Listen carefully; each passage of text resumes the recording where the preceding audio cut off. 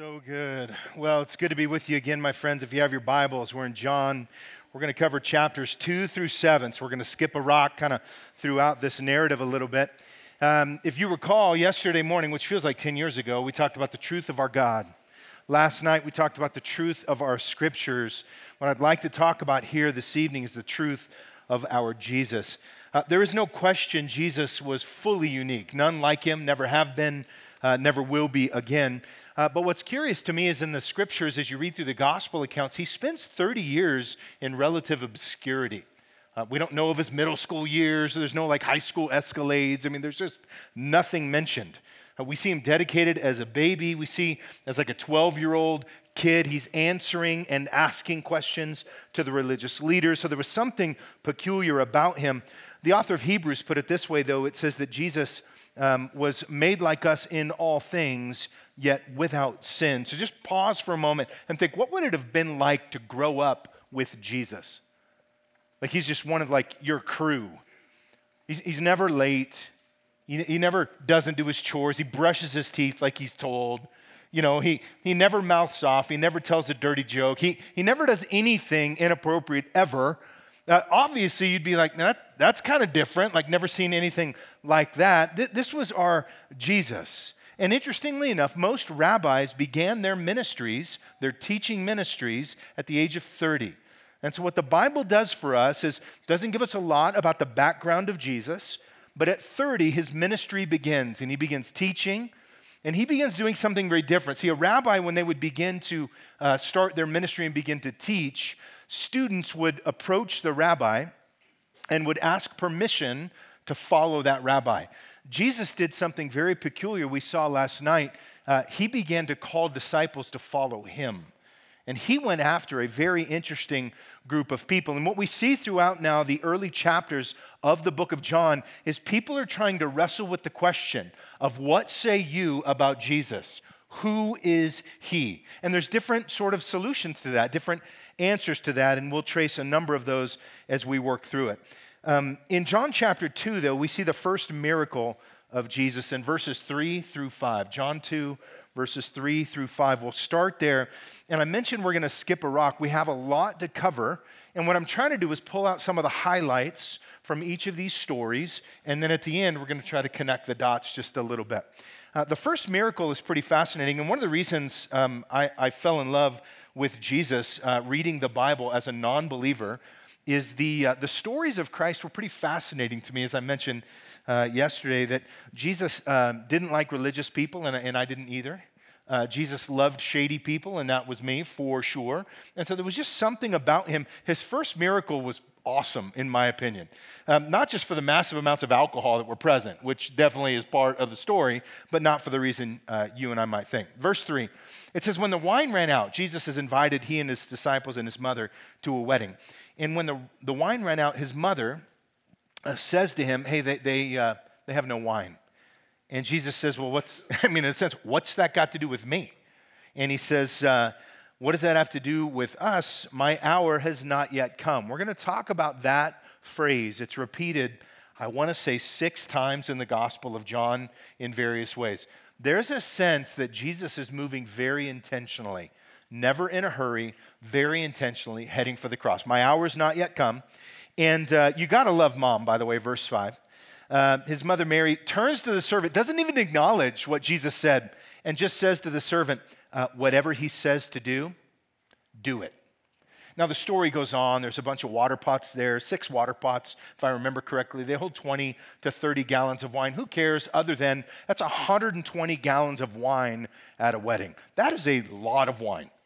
Not only that, but you find out in the story that Jesus made really good wine from this water, and the head waiter's like, usually you serve the good stuff first and then follow it up with the bad stuff, but you've flipped it. And what Jesus does in this moment is, in a sense, allow the festivities to begin, and he shows this first miracle. Here's the question the text doesn't ask, but I've been asking. How did she know? Like, how did Mary know? Whatever he says to do, do it. Was that like a Friday night thing? Had this happened before? The text doesn't tell us. But what I love about this text is there's a sense that Jesus entered into life and forced people to interact with him a little differently. In verse 11 of chapter 2 simply tells us this is the beginning of the signs that Jesus did in Cana of Galilee, where he began to manifest his glory, and his disciples believed in him. When you're studying the Gospel of John, look for that word. It's everywhere. It's like, where's Waldo? All throughout the book. They believed, they believed, they believed. So there's a belief that's happening, and then comes chapter 3. Chapter 3, we'll pick up at verse 2. So in chapter 3, Jesus is now going to start having interactions with various people now that his first miracle is done in chapter 2, and off he goes. And he meets a guy named Nicodemus. Now, Nicodemus is a religious leader. He is the, like the attorney of his day, but as it relates to the Bible. He's the perceived expert. And Nicodemus, if you'll notice in verse 2, comes to him by night. Why? Well, because Jesus is now a little controversial as it relates to the religious leaders. They don't know what to do with him. They certainly don't like him. They don't like what he's teaching. He didn't fit their expectation. By the way, the Old Testament, as it's pointing to the Savior that's going to come, expected some like big old bowed up conquering king. They wanted a military general, and Jesus just said he kind of didn't fit the mold. And then he started saying weird things like establishing his kingdom through what looks to be his death. And everybody's like, I'm sorry, time out. That's not what we expected. So here we go. Nicodemus meets him at night, and yet he's very kind. He says, Rabbi, we know that you've come from God as a teacher, for no one can do the things that you do unless God is with him. Good observation. And Jesus answered and said to him, truly, truly, I say to you, unless one is born again, he cannot see the kingdom of God. Jesus goes right for it. Nicodemus, as a religious leader, is kind of trying to like, you're a religious leader, I'm a religious leader, we have a lot in common. So, can we just have a conversation about God and this and that? And Jesus is like, no, I'm not having that conversation. Something has to happen to you. You don't just approach God on your own. You don't just have a religious conversation on your own. Something has to happen. You have to be, he said, born again. And so, Jesus, as he says this, is confusing Nicodemus. So Nicodemus, verse 4, says, whoa, time out. How can one be born if he is old? He cannot enter a second time into his mother's womb, can he? And Jesus says, truly, truly, I say to you, unless one is born of water and the Spirit, he cannot enter the kingdom of God. The water, the cleansing of God, the Spirit of God, one has to be born again. You don't just approach God. Now, one of the things that we're praying for you is that something in your life would happen this week.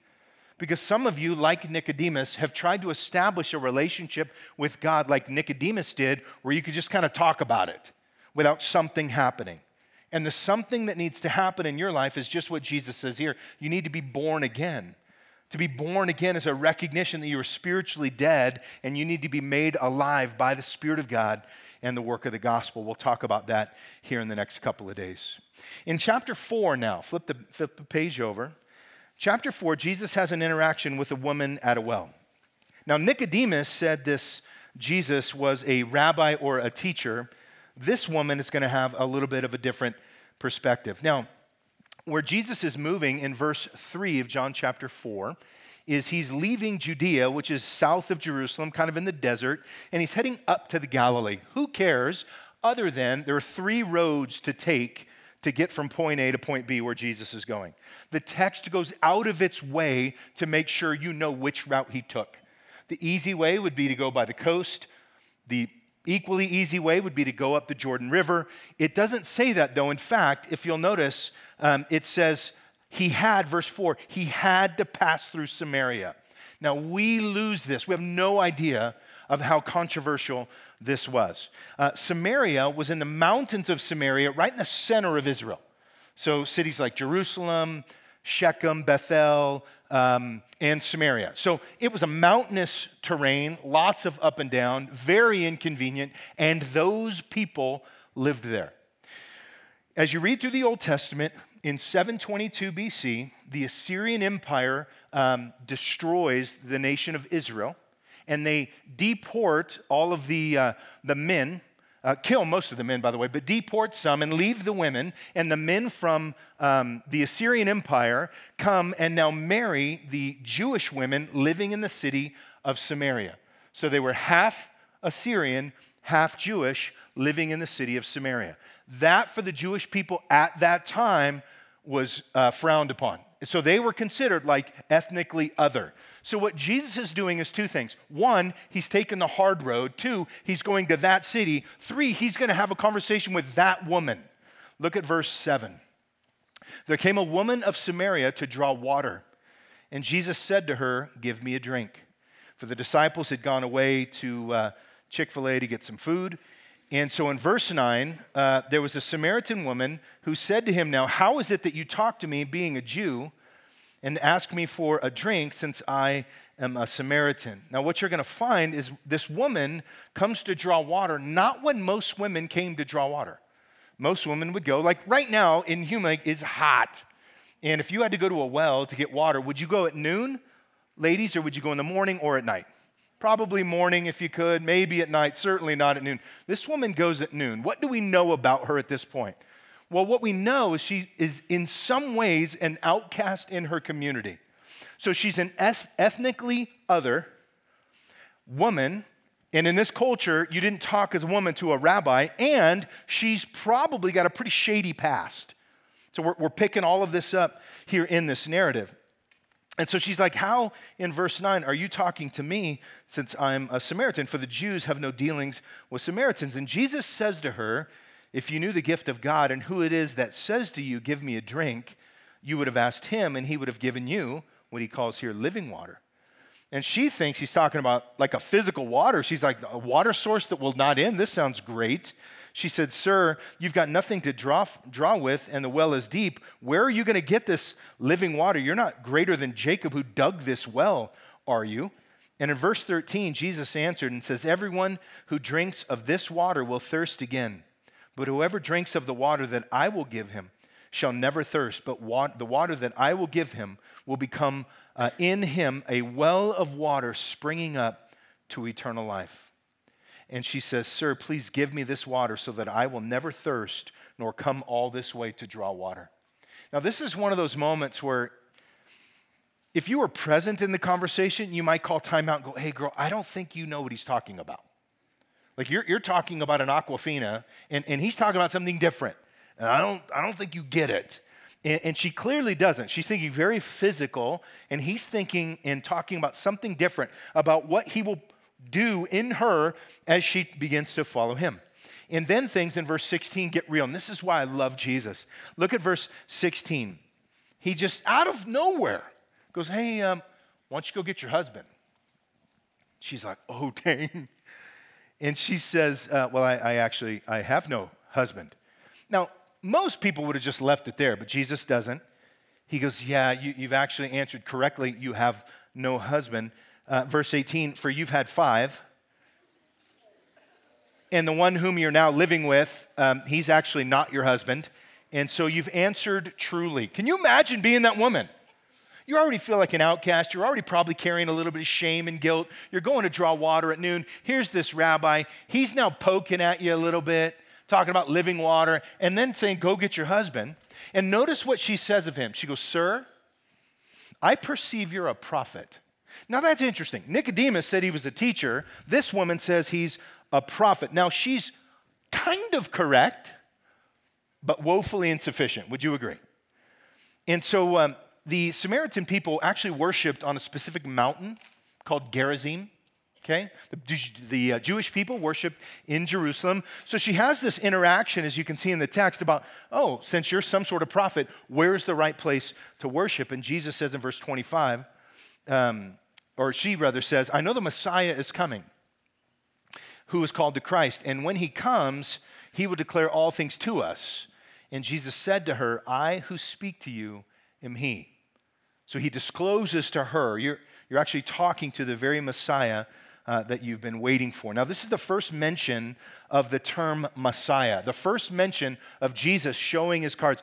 I love talking to folks who are like, "Well, Jesus never actually said he was God." I'm like, hello.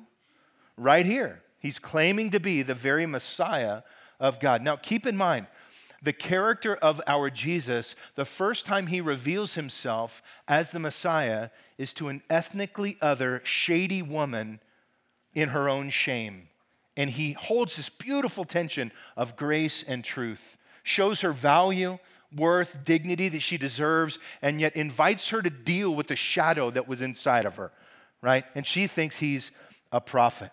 Now, verse 39, if you drop down just a little bit, she actually goes and tells her village. It's interesting, if you'll notice in the text, she goes to tell the men rather. She goes to tell the men because the women have kind of unfriended her. But she goes to the men, most of which had been her husbands at some point. And so she goes to tell the men. And it says in verse 39 that many believed because the word of the woman. And then they come interact with Jesus, verses 41 and 42. Many more believed because of his word. And they were saying to the woman, it is no longer because of what you said that we believe, for we have heard for ourselves and know that this one is indeed the Savior of the world. So Nicodemus said, teacher. This woman said, prophet. Jesus is revealing himself now to chapter 5. Chapter 5, Jesus is going to heal a guy by the pools of Bethesda. Now, it's worth noting Jesus didn't heal consistently. It wasn't like this was his formula. He wasn't casting a spell. He didn't need to say the same incantation. He'll touch a dude at one point. Somebody touches him at another point. He spits on the ground, makes mud, which is the worst, rubs it on a dude's face and heals the guy. This one is interesting. In verse 3, there's a multitude of people laying by these pools. These pools are just north of the Temple Mount. There's a fortress there where Jesus here in just a short time will get beaten up by Pilate and his cohort there. But anyway, just outside of that are these pools. And so they're laying there, and all of the sick and the blind and the lame are there. The question we need to ask is, why there? Why are they all assembled there? There's a Roman god by the name of Asclepius. And Asclepius is the god of healing. And Asclepius is always associated with water. So think about Asclepius almost like a day spa. You go to a day spa and they've got like the feng shui and the waterfall and the hot tubs and the saunas and the cold pools and the whatever. That's kind of what the worship of Asclepius was. So most believe that there was this worship of this pagan god, which is, I think, important because of how Jesus heals this guy. So they're waiting now for what the text says is the moving of the waters. Now, they think, and in fact, some of your Bibles may include some texts that talk about verse 4, the angel of the Lord, that in a certain season the pools would stir. That is, you'll notice it's in brackets in your Bible. There's a handful of texts that as we talk about the 30,000 copies of the Old Testament or the Bible that we have, that it's not included in some. You'll notice it is in brackets because some manuscripts didn't have this stirring of the waters. It's funny when you go to Israel, most believe it was actually just connected to the plumbing system. Like, somebody like pours water over here and it drains down and now the water's moving. Everybody's jumping in, which is worth noting because what happens is this guy's been there now, if you'll notice the bottom of verse 5, for how long? 38 years this dude's been laying around this pool. Like, at what point do you call it? You're like, look, it's not happening. I mean, the guy's been there for like almost 4 decades. And so Jesus shows up in verse 6 and he sees him lying there. And he knew that he'd already been there for a long time in that condition. We don't know how he knew, but he knew. And so he says to the guy, do you wish to get well? Hello? Like he's been here for almost 40 years. Of course he wishes to get well. What are you talking about? And then the sick man answers and he goes, sir, there's no one to put me into the pool when the water is stirred. That while I'm coming, another steps in before me. And so Jesus said to him, well, get up, pick up your pallet and walk. Now the significance of that is he doesn't use the water. Because if he uses the water, the credit could go to the god Asclepius. And Jesus is just like, without even touching the dude, he just says, why don't you just get up? And what's interesting is immediately, verse 9, the man became well, he picks up his pallet, and he begins to walk. Now it's the Sabbath on that day, which is to do anything good on the Sabbath like this, to do any work would be considered sin. Now the Pharisees were so backwards. They're going to confront Jesus for doing something as awesome as this after 38 years because it was on the Sabbath. But the point is, immediately this man is well, he picks up his pallet and he walks out. So in verse 10, the Jews who were there, the religious leaders who were there, say to the man who had been cured, they go, hey, look, it's a Sabbath. It's not permissible for you to carry your pallet. How jacked is that? Like for 38 years, this guy's been sitting there. He finally gets up. He's walking out carrying his little sleeping bag. And they're like, hey, you can't carry that. It's the Sabbath. They knew who the dude was. But they're so caught up in their religious fervor. They're like, that's not right. It's the Sabbath. And so sure enough, they confront him on that. And he says in verse 11, hey, look, the guy who made me well is the one who said to me, pick up your pallet and walk. So I'm just stoked that I'm actually walking. And they said, well, who was the man who said this to you, to pick up your pallet and walk? But the man who was healed did not know who it was, for Jesus had slipped away while there was still a crowd in his place. So Nicodemus said he was a teacher. The woman at the well said he was a prophet. This guy just calls him a man. They're all close, but again, woefully insufficient. And the question then that needs to be asked and answered is, who is he really? And thankfully, he tells us. Look at chapter 4, verse 26. Oh, I already did that one. Chapter 5, verse 16. Chapter 5, verse 16. So because of that, the Jews now are persecuting Jesus because he's doing these things on the Sabbath. And then Jesus makes a statement in verse 17 that gets him in hot water. He says, my Father is working until now, and I myself am working. And he's claiming to be now equal with God. We know that because of verse 18. For this reason, therefore, the Jews were saying all the more to kill him, because he not only was breaking the Sabbath, but he was calling God his own Father, making himself equal with God. And in verses 19 and following, he goes into this big, long explanation as to who he is, that he comes at the Father's bidding, he does what the Father has told him to do. And so they're still trying to answer the crowds this question of who is this Jesus? And it seems to be he's the one sent by the Father to do the Father's bidding. He is the Messiah expected from Ancient of Days to come and deliver the world from sin. And then we get to chapter now 6. In chapter 6, Jesus is going to refer to himself in sort of a word picture. There's a lot of names for this Messiah: King of Kings, Lord of Lords, Alpha, Omega, Ancient of Days, Son of Man, Son of God. But what he's going to refer to himself here is something very, very different. And it comes after, in chapter 6, the feeding of the 5,000.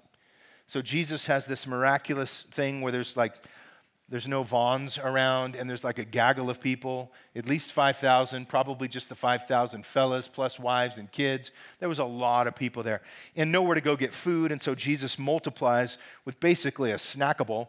He multiplies the food, the loaf of bread and some fish to feed the multitudes. And in chapter 6, if you drop down to verse 35, Jesus says to them, I am the bread of life, which comes to me. I am the bread of life. He who comes to me will not hunger, and he who believes in me will never thirst. He's claiming to be something that satisfies like nothing else will satisfy. And in verses 60 and 61, drop down to that. Because he's claiming to be the one that satisfies, many of the disciples, when they heard this, said, look, this is difficult. Like you're forcing people to make a decision for you or against you. It's a difficult statement. Who can listen to it? And Jesus, conscious that his disciples had grumbled at this, says to them, does this cause you to stumble? And he goes on to say, look, you're going to see even greater things. If this is a problem, how are you going to handle what comes next with my death, my burial, and my resurrection? The last one I want to look at, and then we'll try to tie it all together, is chapter 7. There was a Jewish feast called the Feast of Sukkot. Terrible name, but here's what it was.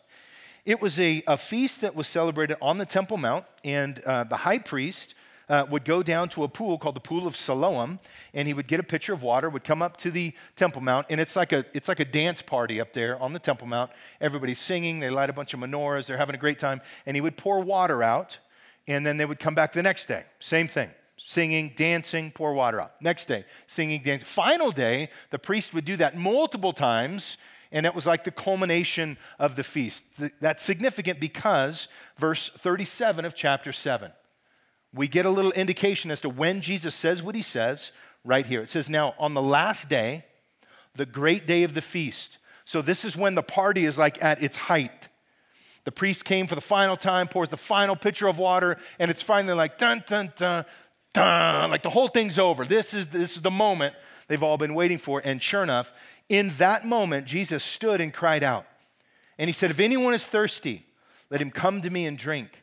He who believes in me, as the scripture said, from his innermost being will flow rivers of living water, just like he said to the woman at the well.